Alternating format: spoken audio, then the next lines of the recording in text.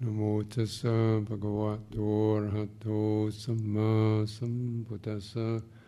Namo tassa bhagavato arahato samma sambuddhassa. Namo tassa bhagavato arahato samma sambuddhassa. Buddhang dhammang sangham namasami.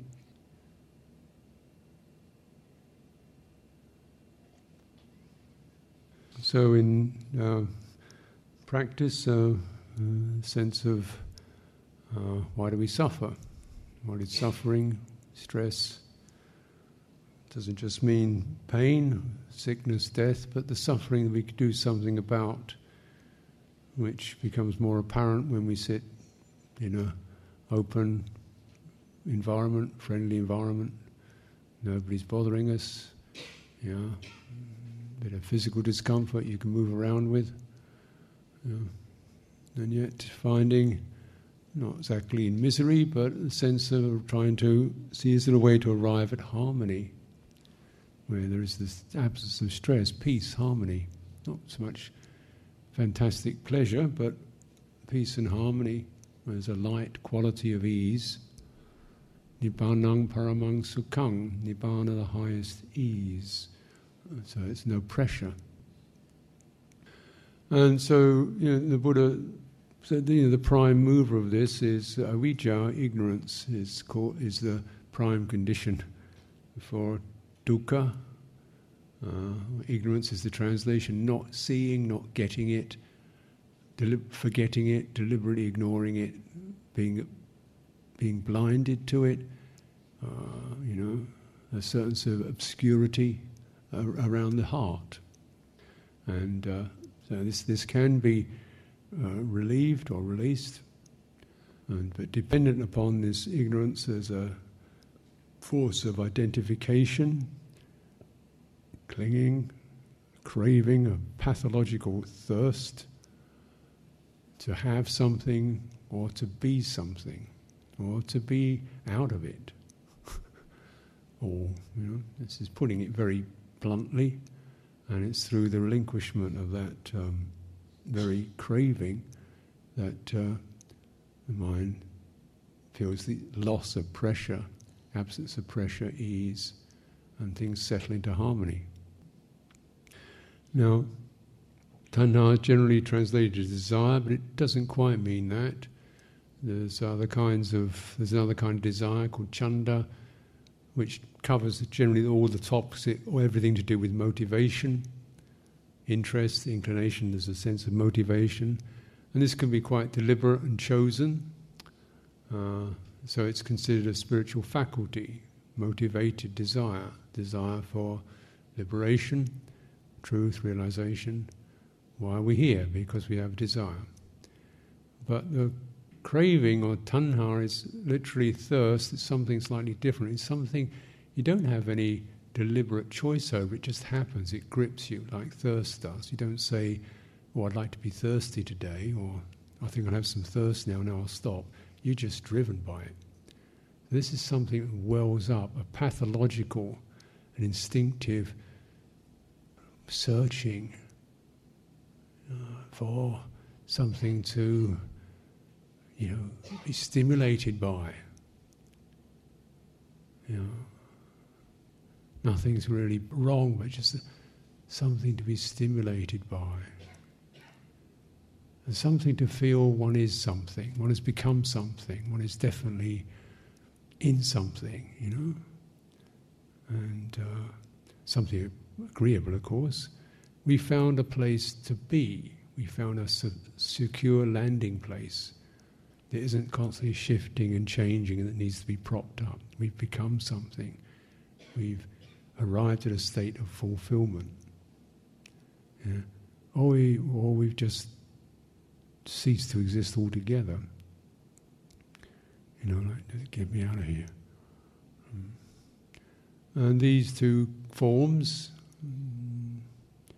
we don't necessarily notice them. Of course, avijja is what you don't notice, because one's acting upon them and generally finding some way in which there can be this temporary oh yeah, well I got that, that's nice, and you know, I got this, that's good, and another one of those would be good, and you know, the craving for some kind of stimulation can keep moving through the sense fields, sight, sound, touch, and of course, thinking mind, bring up some image of something that stimulates the mind, bright idea, luscious daydream of some kind, where I'd like to be, or even some great plan I've figured out that gives me a sense of, oh yes, got that together, I've arrived at somewhere. Yeah. And so this stimulation can occur, certainly in meditation the mind can be searching for some stimulation. As why, of course, meditation can be extremely boring for its lack of stimulation. You generally have to, you know, brighten it up a bit to get it going. You know, so you do things to try to get a stronger quality of feeling or contact. You really focus on something, get it. Something to be doing to quell this feeling of craving to be something solid, something useful, something purposeful, something that's definitely going places. So it's that driven becoming, bhava tanha. I want to get to a certain state. If I try hard enough, I'll get to that state. If I work hard enough, I'll get to that state where that's it, got it. If I arrange the world properly, I'll get to that state. If I do all my duties, I'll get to that state. If I make everybody else happy, I'll get to that state. Come on.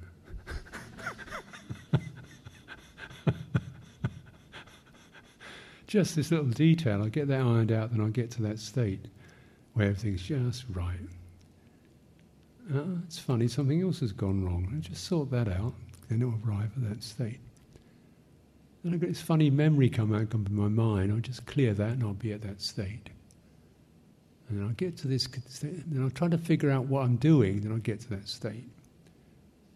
And this experience I'm having, I try to find out what that really means, which indicates what level I'm at, then I'll be, yeah, that's where I am. I'm quarter, halfway, nearly there to stream entry, or halfway there, or 3/4 way, or even nowhere near it. At least I know where I am.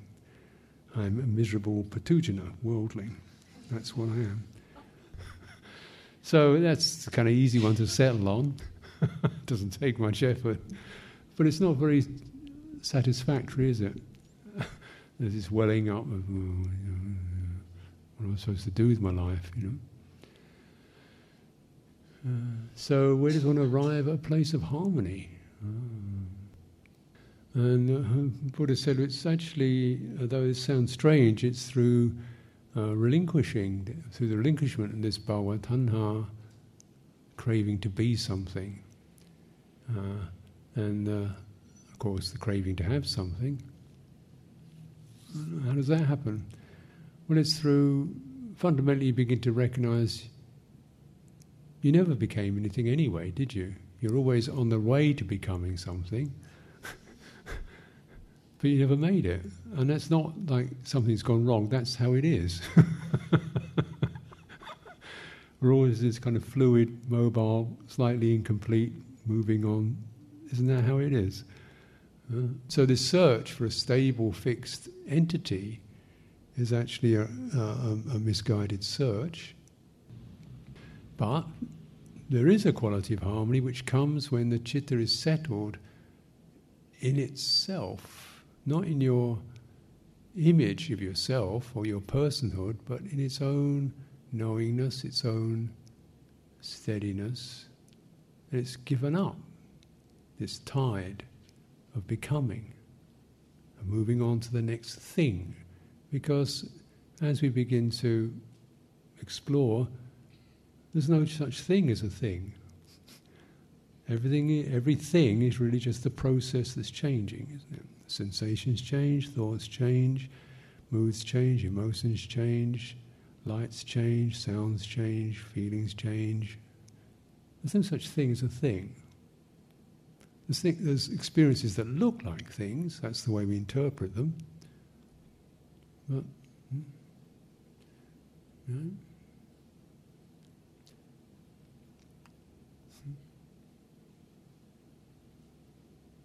So you even take this very body, which we can experience. Well, that's pretty solid, isn't it?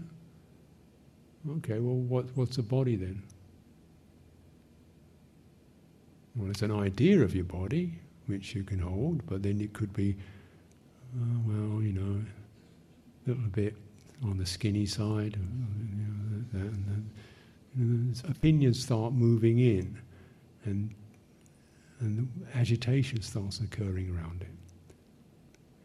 Getting a bit old, or agitation. It's not solid. There's an agitated impression. You stay with it long enough, it breaks up to an agitated impression of what could be, should be, what will be, what it might be. Well, no, let's get back to the thing. Let's get right back to the thing. Okay. Get as direct as you can to it. Well, there's some kind of warmth, I guess. That's a body, and there's pressures. Some pressure here and here. And there's some kind of pulses and flows and breathing in and out, that's something. And which of those is your body? All of them. And every one of those is sort of shifting and changing, isn't it? Breathing is changing, sensations are changing, sense of warmth and coolness is fluctuating, pulsing.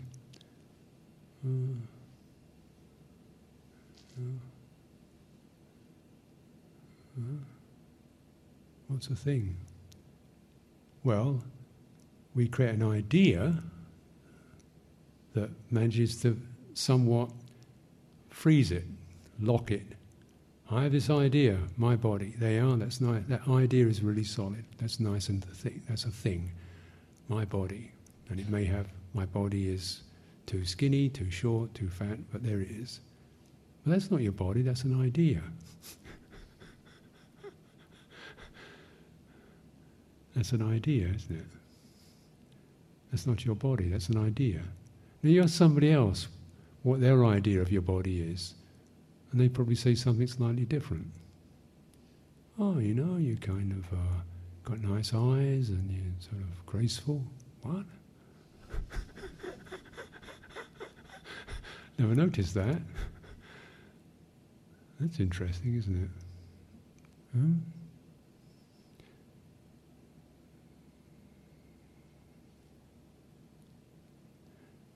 Now, if there were no such thing as a thing, there'd be nothing to get excited about, nothing to have to grab hold of, because there isn't anything to grab hold of.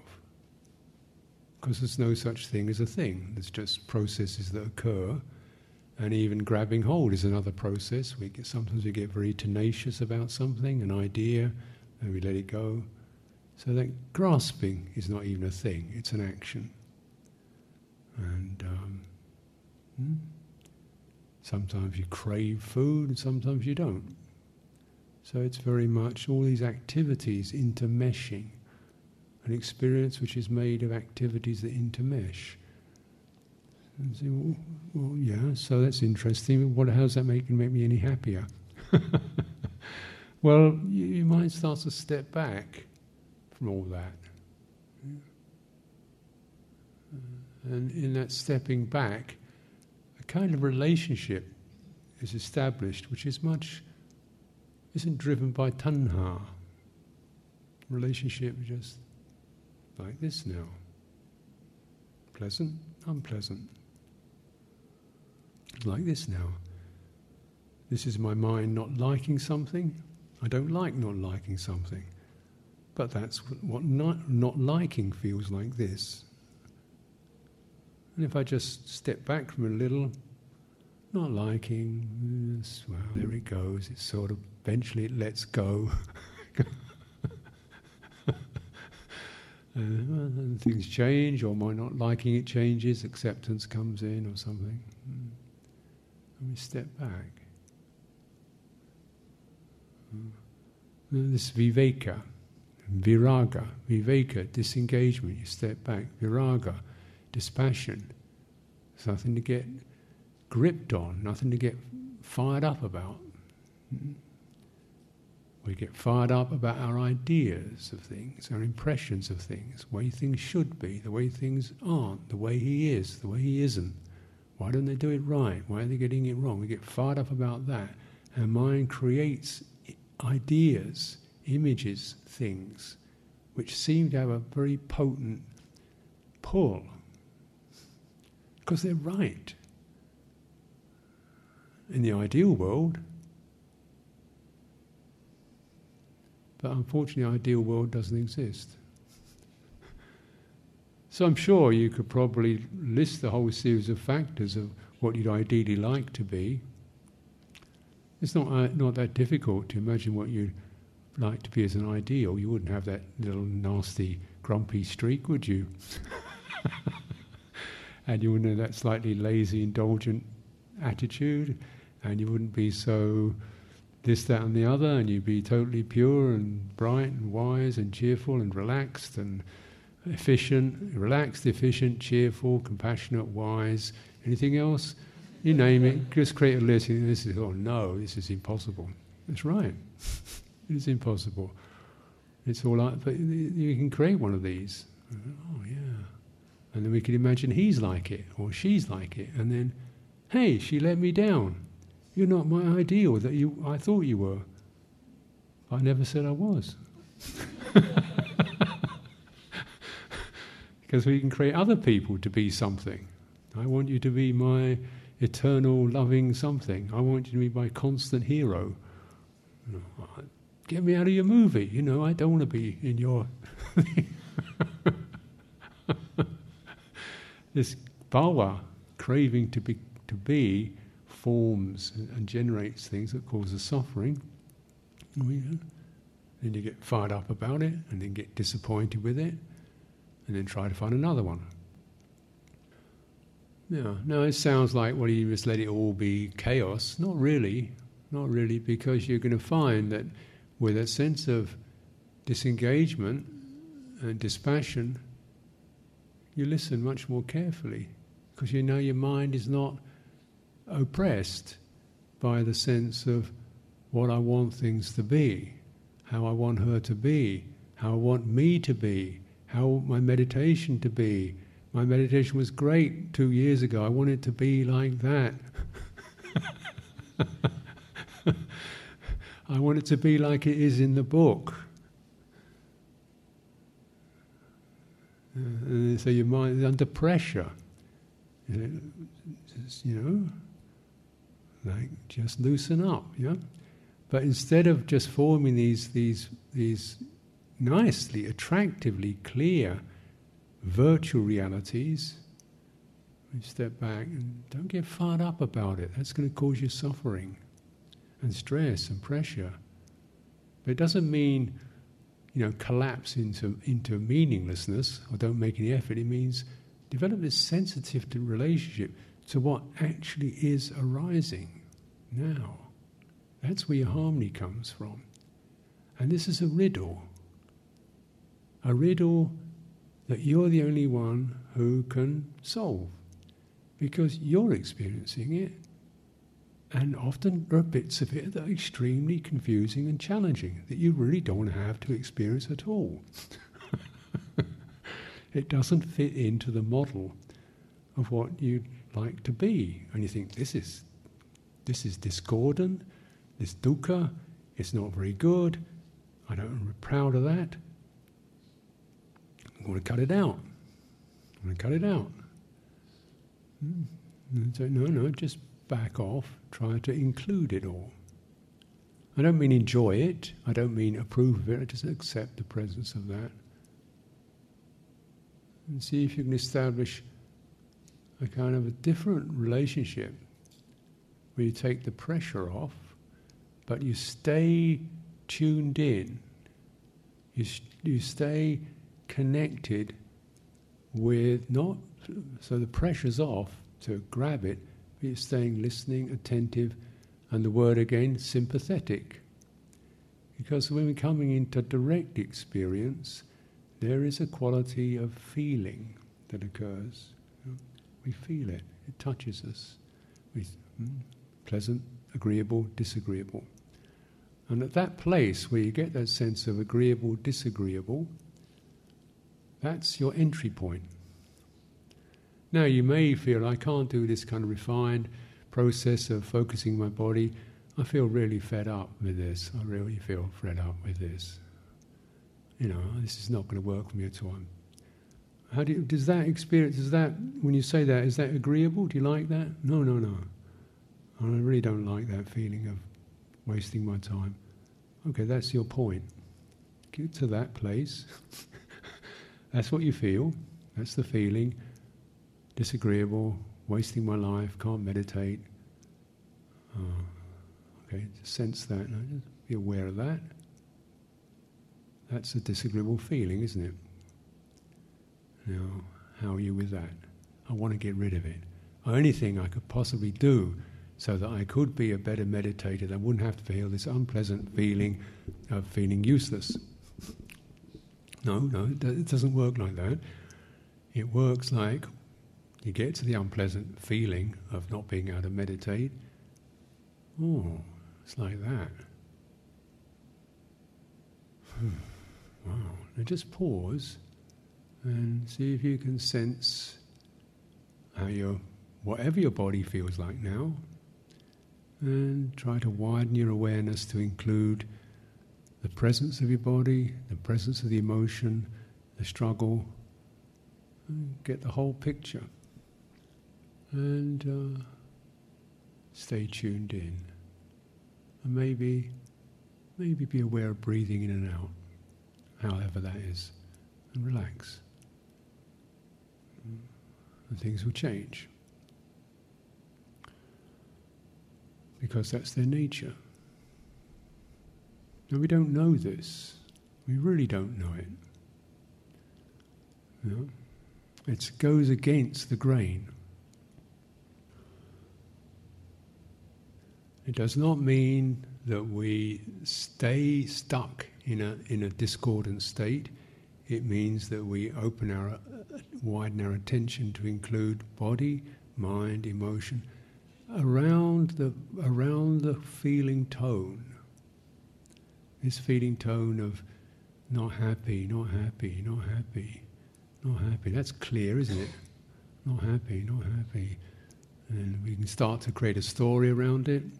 Why I'm not happy, how I could be happy, why everybody else is happy except me, and so on. And just feel the feeling tone, not happy, and just notice, do you have a body now? So, what is that? Well, it's just sort of, I've got a strong feeling in my forehead, a tension in my forehead, and a sort of bit of pressure in my throat. Rather rigid experience. And see if you can just stay with that, but include your shoulders and your back and your feet and the space around you.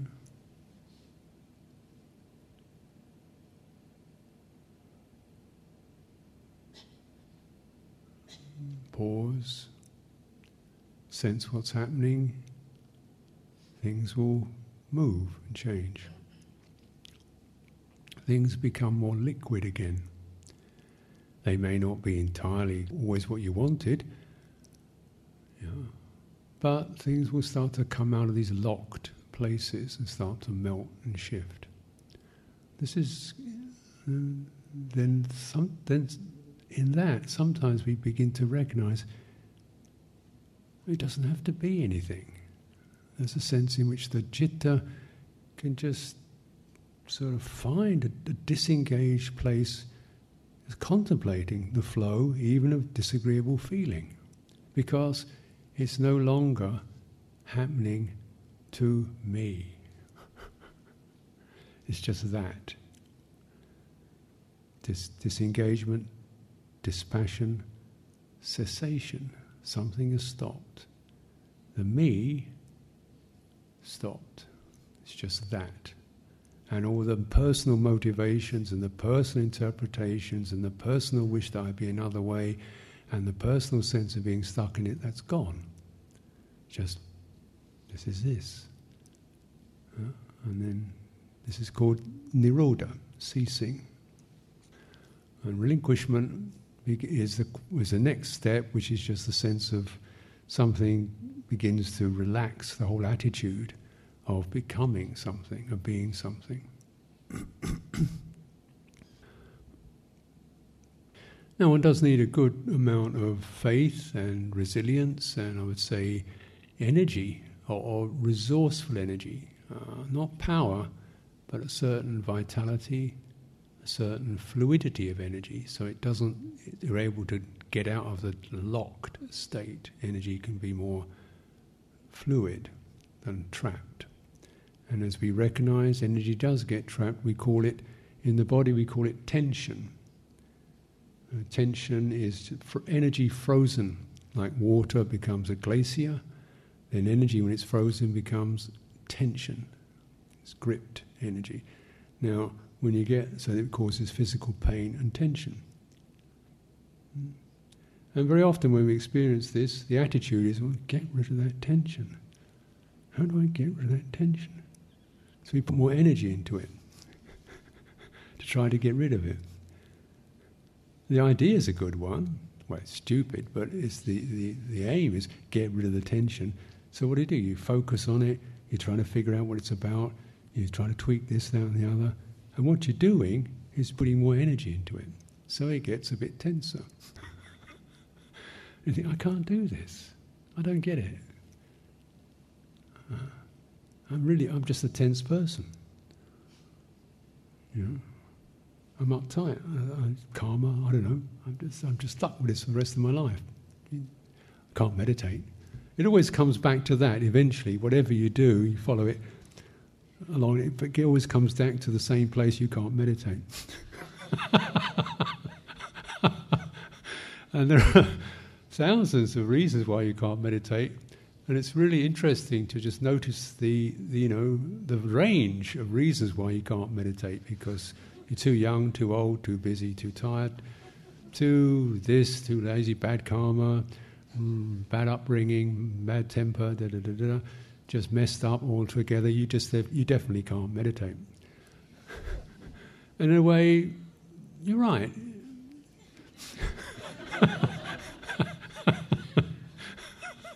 I mean, one proves it every day, but the thing is, I is the problem, not me. So when I meditate, then I actually am going the wrong way, and we don't know that because we always operate from I, don't we? And what is it that creates that?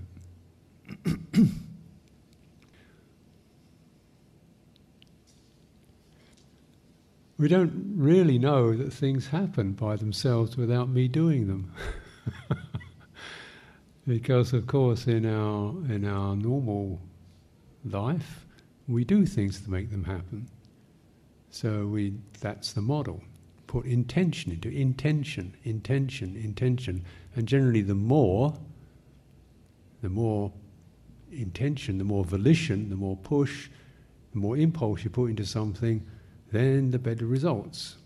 So we think, that sounds right, more the better. So we come to meditate, right, let's put a lot of that in it. This is really important. So it sees up. But it's not that you want no intention, but just could that very quality of intention. This is not an easy word, is it? But the drive, you could say. Could that drive be more intelligent? Like what's really needed for this? Sometimes what's needed is just to wait, sit back. Sometimes what's needed is to widen your attitude. Sometimes what's needed is to bring a quality of goodwill in.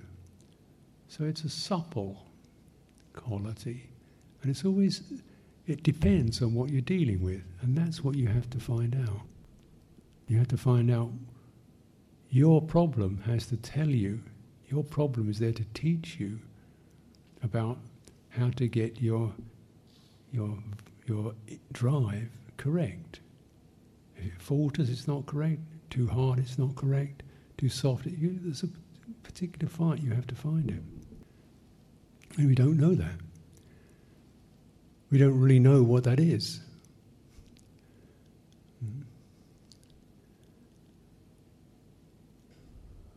And this is a sankhara. Intention is a sankhara. It's a conditioning energy that has a movement to it. And as we begin to review the Buddha's teachings, we say avijja paccaya sankhara. Sankhara arise dependent on ignorance. I wonder what that's a funny phrase, isn't it? Avijja paccaya sankhara. What's a sankhara? Well, intention's one of them. And if you're, and it's a dependent sense, so dependent on the degree of ignorance that shapes the sankhara. So often it's a blindness about our intention, or not really sensitive to what we're aiming at.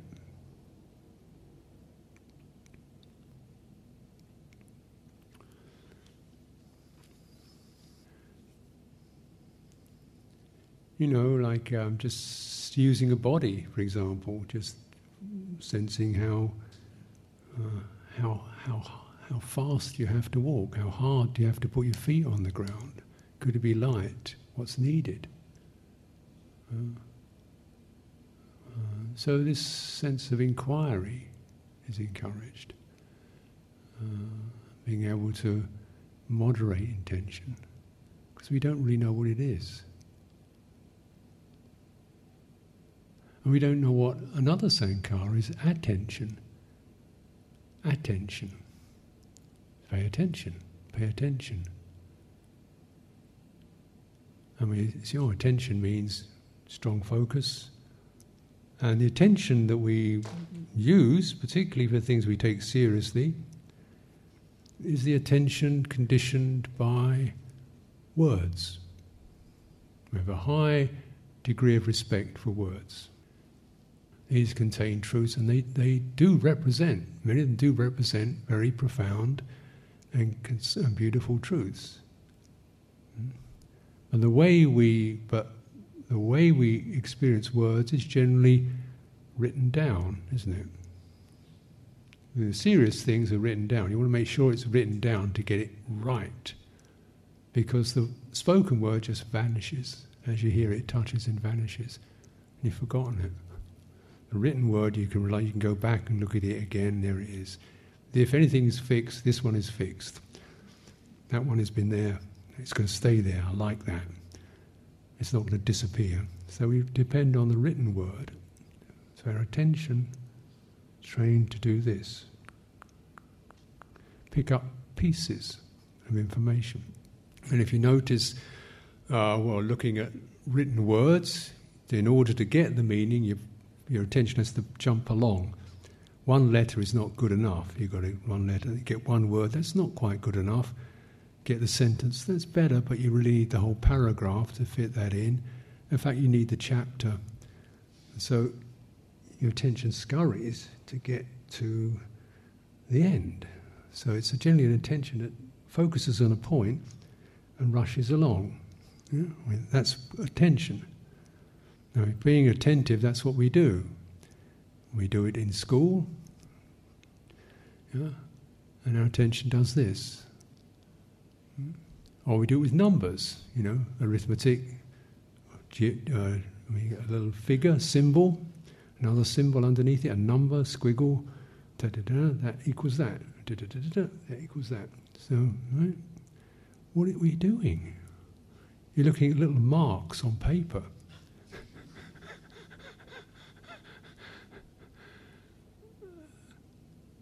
Marks on paper. and you arrive at another mark on a paper, and we think we know something. So this mode of attention. Now, in the time of the Buddha, very little writing at all. And the sense was that if something really, really important, like Dhamma, you wouldn't write it down. Because writing is for things like business transactions or something, rather squalid things. For Dhamma, you spoke it. And you listened to it, because there you were, your body was there, her body was there, his body was there, and this sound came up with the resonances, the tone, the emphasis, the pausing, and you got the whole thing. You got the feeling for it. You got not just the information, which might have been something you'd heard already, but you got the feeling of encouragement, warmth, pausing, gentleness, calm. You got that. And no page will ever do that for you. And so I say, this is truth when it's come through a body, because through this you begin to pick up the tone. You know? And your attention then spreads in a different way. You listen. And the sounds move along, but the tone stays in your heart.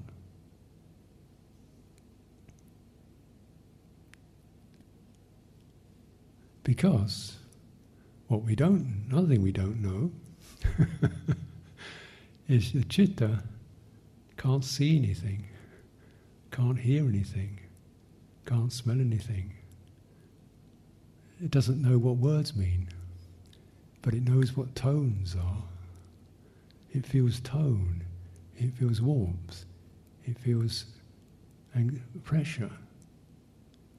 This citta experiences tones. So clearly, if you're Thai, look at Thai letters, meanings jump up at you. I look at it, it's just like pretty little squiggles on paper. Somebody speaks to me in Thai, but I'm noticing their face, and I think he's encouraging me. You know, maybe it's talking about the price of petrol, but in some sense of, well, I feel, you know, you get the tonality of it. And these are emotional tones, and the citta hears that. Remember, as we were first born, we lived in our mother's wombs, and you hear the tone of the heartbeat, makes you feel safe, warm, comfortable. You come out, the mother looks at you and smiles and gurgles and babbles at you. You know what she's saying, probably nothing much, but you feel warmth and affection because your citta picks up the tone. And that's still there, that's the language of citta. It experiences tonalities. And that's the contact impression. The contact is another sankhara. Means that moment when something strikes your citta, it's activated. This activation is the arising of sankhara. Something touches the citta, it stirs. This is sankhara. Now, when this is affected by ignorance, uncertainty, not knowing, something touches the citta, and the citta feels confused. Feels, because it's trying to not experience something that's touching it, or it wants it to be something else than what's touching it. So this agitation starts to arise. So it wants to, So we're not clear about contact. Contact just happens, touches, and sometimes it touches pleasant, sometimes it's unpleasant, but the citta's not going to arrive at harmony by getting agitated about it. It's going to arrive at harmony by opening steadily, allowing that contact impression to pass through, which it will do. This is something we don't necessarily know. We try to protect ourselves from unpleasant feeling. It still happens. Some of these unpleasant feelings are deeply unpleasant. Feeling of blamed. Very unpleasant. Is there anybody who's never been blamed? Feeling of having got it wrong. Very unpleasant. Anybody who's never got anything wrong? Unpleasant. It happens.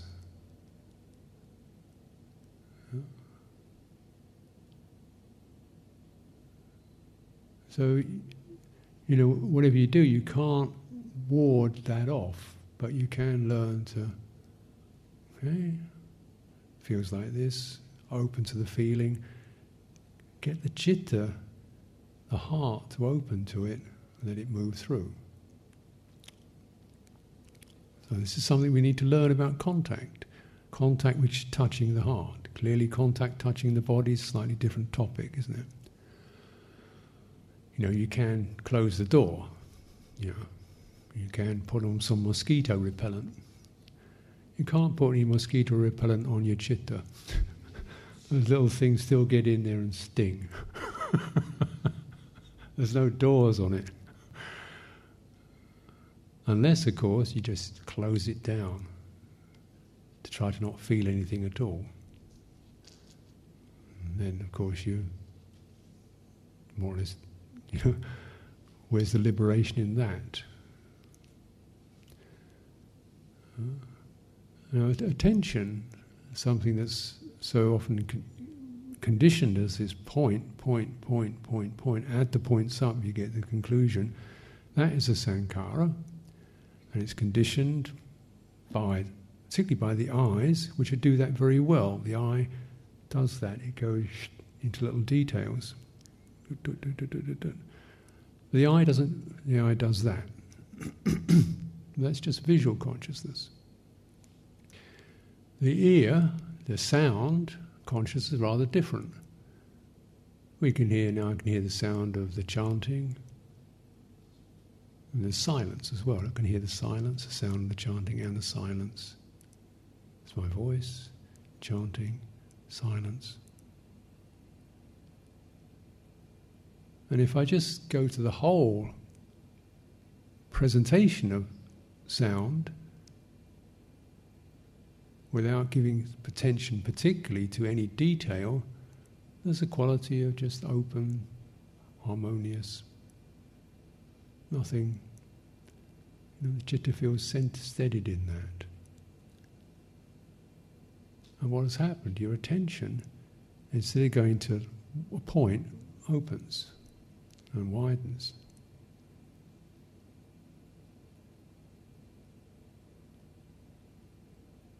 Within that, you're still very attentive, listening very keenly, you're sensitive. If something really strong sound comes in, you might swing your attention to it. But now where your attention goes is now much more under your authority, your chanda, your wish, rather than your craving. So, well, actually, this is fine. And the nature of chanda, unlike tanha, is when you can fulfill it. You can get what you want in terms of chanda, in terms of your desire to be attentive, can be fulfilled. I am attentive. Your desire, your craving to find something to hang on to, never fulfilled. Your craving to have this particular thing and get rid of everything else, never fulfilled. Your craving to have a pleasant feeling and get rid of unpleasant feelings, never fulfilled. But your motivation to just be attentive and receptive to it all can be fulfilled. Your desire for that can be fulfilled. So, would you like the desire you can fulfill, or the desire you don't fulfill? You can't. Sometimes this may be a foolish question. Of course, we don't want tanha. But it arises dependent on ignorance. Ignorance affects attention. Now, if your attention is just compulsive, stuck, rigid, or trying to find a particular thing to focus on, then that attention is motivated by tanha. Find the right thing, and there isn't one. That is going to cause you, and you can put a lot of effort into it, still going to cause you stress and suffering. So your attention, it does that. Now, it's about attention that's flexible. Doesn't mean we can't go down to a tiny point if we wish, or we could go very wide if we wish, or we could draw up close to something, or we could move back. It's flexible. So that's always attention that is appropriate, because it's attention that is moderated by the reality of what one is attending to.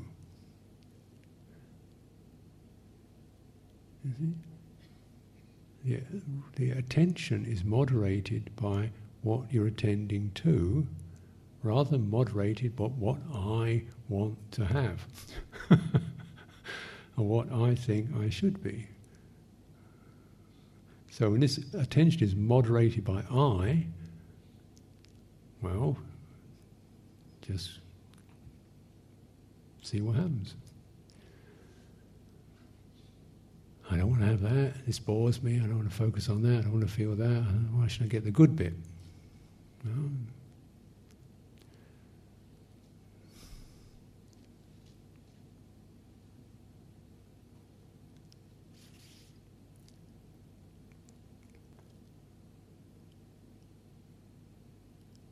So moderating attention, and you're able, this is hearing, listening, it's like this.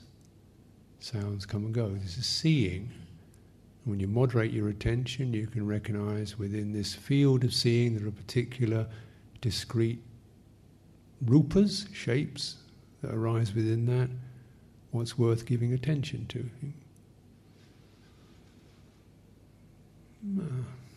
Nothing really. No offence, but nothing really. And don't, just relax then. Just keep your eyes soft. Something you really need to see, yeah. But what do you need to see now? Okay, soften it. What do you need to conceive of now? Again, the educated person, mindful of facts. There's this and this and this and this. Can I line them up? 3 of these is that, 2 of those is that. You have to this before that, and that means that, and that means it's got a whole list of words to refer to. It gets very busy in there, trying to get all these words right. We plan a lot, we organise a lot. Anything we do, and this and that can be adjusted that, and that be there like that, and that be like that. To get the right thing. And we get rather stressed with it all.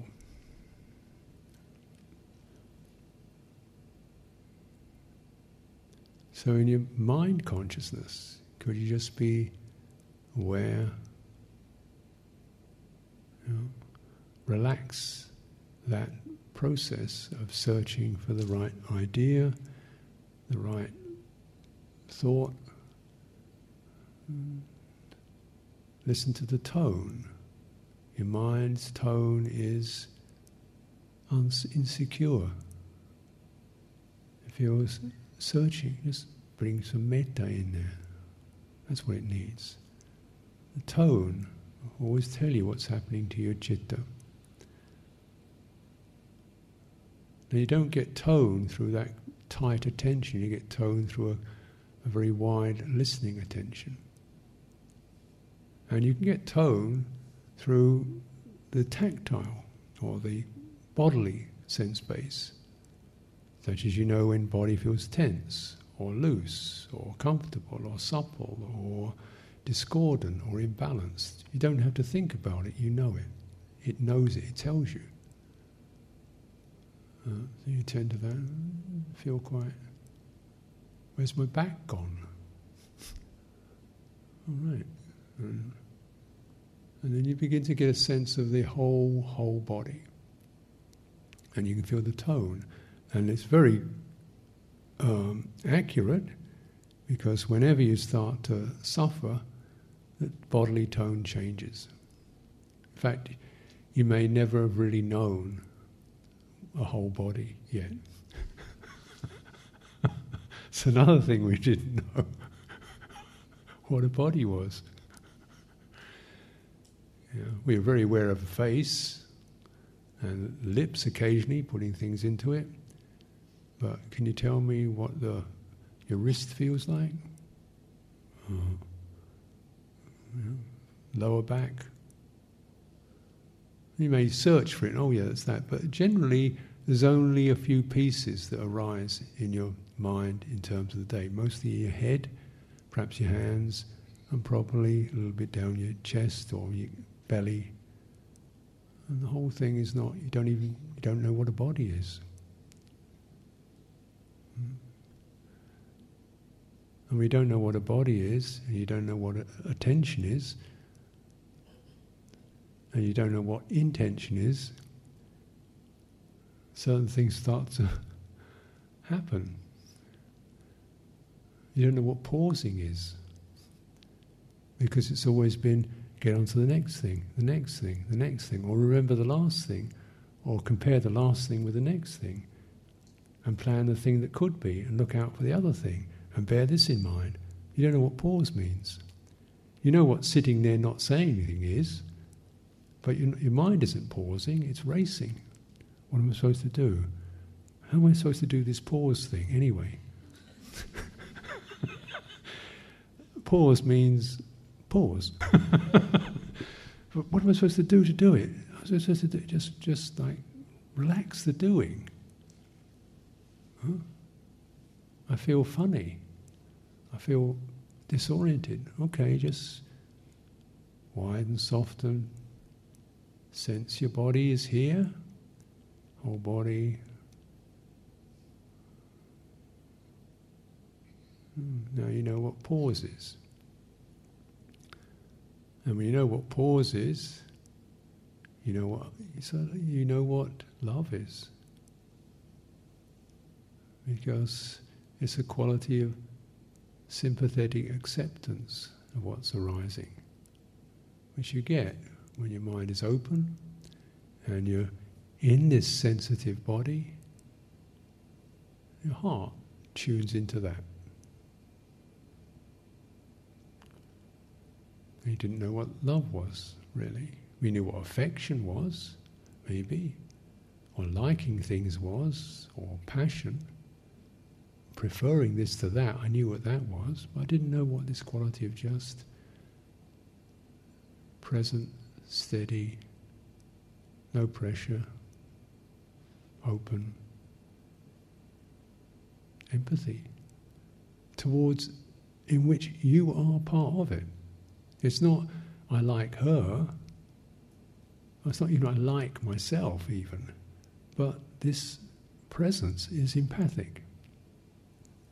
It feels, and it feels alive, and it feels sensitive and sympathetic, and then whatever arises within that is not handled with aggression, is not dismissed, is not rejected, is not compared, is not, oh, get on to the next thing. It's allowed to arise, be felt, and the citta opens and releases the contact impression. So when you know what that is, you know what that quality is, contact. The most vulnerable and provocative experience we have is something that you're no longer so triggered by, you're no longer so reactive to. And then you know what liberation is. Which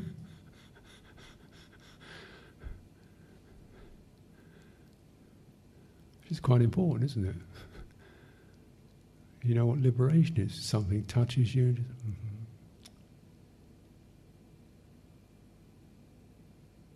Gone. Released. And all this is encapsulated in this sankhara.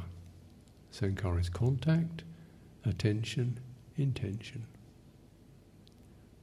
Contact, attention, the way our mind focuses on something, and intention, the way it wishes, where it wants to go. It wants to go, or it wants to pull away, or it wants to hurry up, or it wants to avoid, get under, skip it, not feel that. Intention, wriggling, sankhara. And those three give you the idea of what you are. You wriggle, you dart, it jumps up and down, it gets hurt. It's trying desperately to hold on to something. Sounds like me.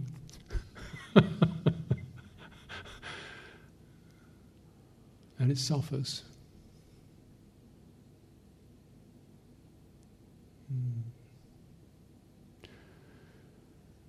So the Buddha said there is no liberation for the person, but there's liberation from the person, that suffering being.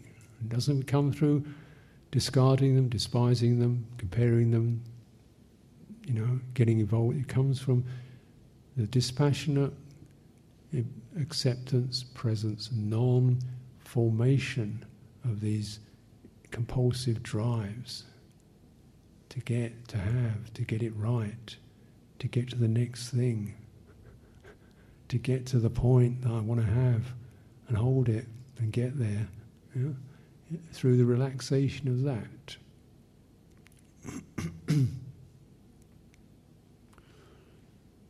And it says,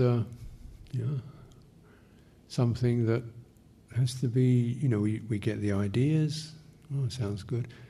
Really try to get the tone of what's being expressed. This is it's a gradual process, it's a very sensitive process. It's a process that sometimes defies your logic. This is why, real liberation is rather rare, because it goes against our normal way of operating. To get that one thing, to get it right, and to get even meditation right, and get Buddhism right, and get it all right. There, we're all right. We've got the greatest thing going, and I can do it. It's got suffering, too much pressure, too much I, too much holding on, too many views and opinions.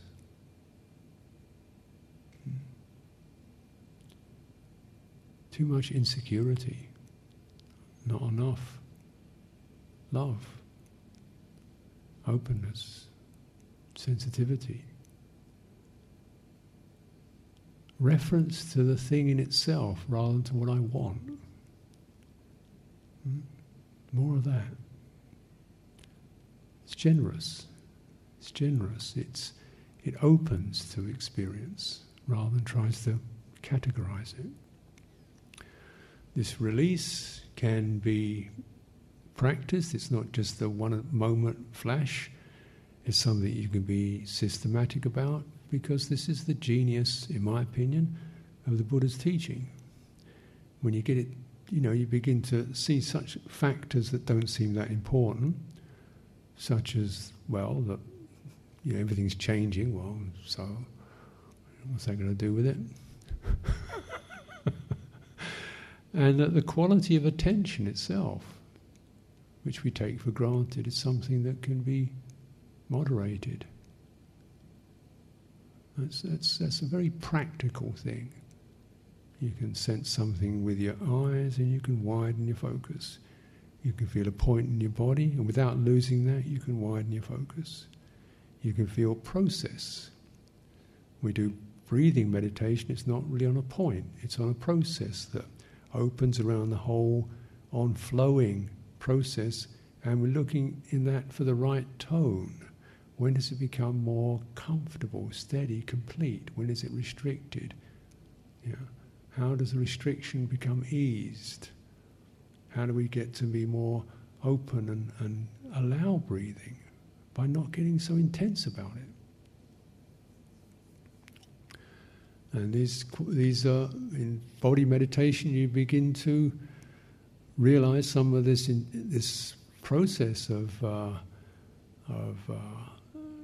sankhara has begun to affect the way your body is.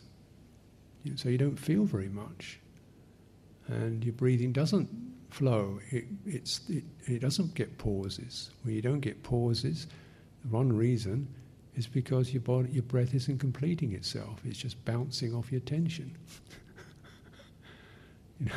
It's just coming up to restricted places in your body and bouncing back. So it doesn't really completely flow out. It hits and stops, hits and stops, hits and stops. So, okay, where's it? Why is it? Where's the end of the in-breath? We say, well, it should end somewhere in the sky. It floats away. Is it coming up to the throat, and then that's it? Well, that's probably where the restriction is. So you widen your attention across that area, a lot of openness, warmth, feeling, till these areas in your body begin to soften and open.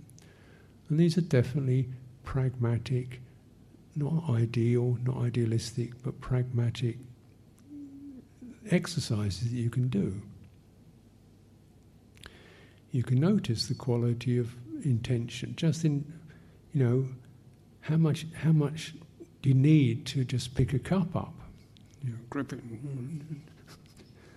No, just do what is necessary according to the task. How much drive do you need to walk out the door? Just gently, How much effort do you need to put into eating your meal? Is it just skum, skum, skum, skum, skum, skum, skum? Or just, what does it take to chew food? Is it chomp it down and get it down? So even on objects like this, you find there's room to come out of your patterns, come out of your habits. And any habit that you come out of,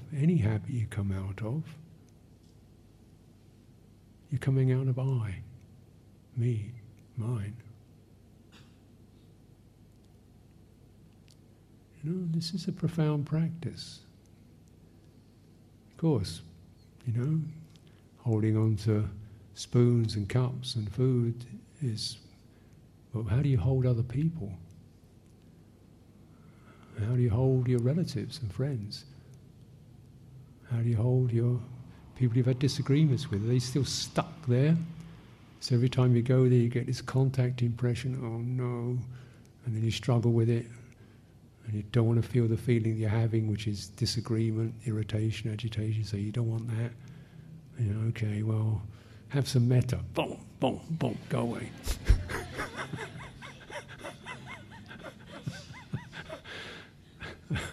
That's not what love is, really, isn't that? It's just be exactly how you are. Let it be. Offering. Do you worry a lot about people? Oh, I wish he wasn't. I wish he would be. Or why doesn't he ever? You grip around that ownership. You can't own, can't control. Can't have people be the way you want them to be. Can you get this lesson? Can you realize it doesn't have to be a source of misery and despair, but you could come into a upekkha quality, like, okay, well, yeah, he's a little bit wild, but I guess he's 17 and that's what you do, and here I am, and I've done my best, and there it is. I'm not giving up on it, but I'm not going to try to, make somebody else's life the way I want them to be. It's quite a lot of generosity in that intention. And then we feel a sense of, something settles in us. So a lot of the time when we're meditating, the mind may be wandering, what you call wandering mind. It's actually doing what it wants to do. It's probably going back to its obsessions.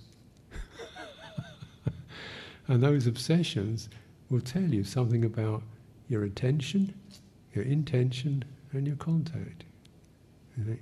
That fascinating idea, that wonderful image I have, how good is that? Let's see it for what it is. Just a dream, just the gesture. That terrible memory, how terrible is it? It's as terrible as my guilt, regret. If I could just be more compassionate, maybe that terrible memory wouldn't be terrible. It'd just be, oh well, I had to learn a lesson. That's enough of that. Compassion comes in. Yeah? So you're moderating your attitudes and attentions until this, chitta can reveal its true strength. The ability to be open, empathic, and it knows how to release the past and not be hurt by it. Release the future, not be drawn on by it. And as we begin to feel, it's a liberation that's definitely, if you get a little bit of this, if you get some of it, then you could say, yes, you've touched it. Your citta has touched it. And you study the process of how that occurs, you build up a good model for practice.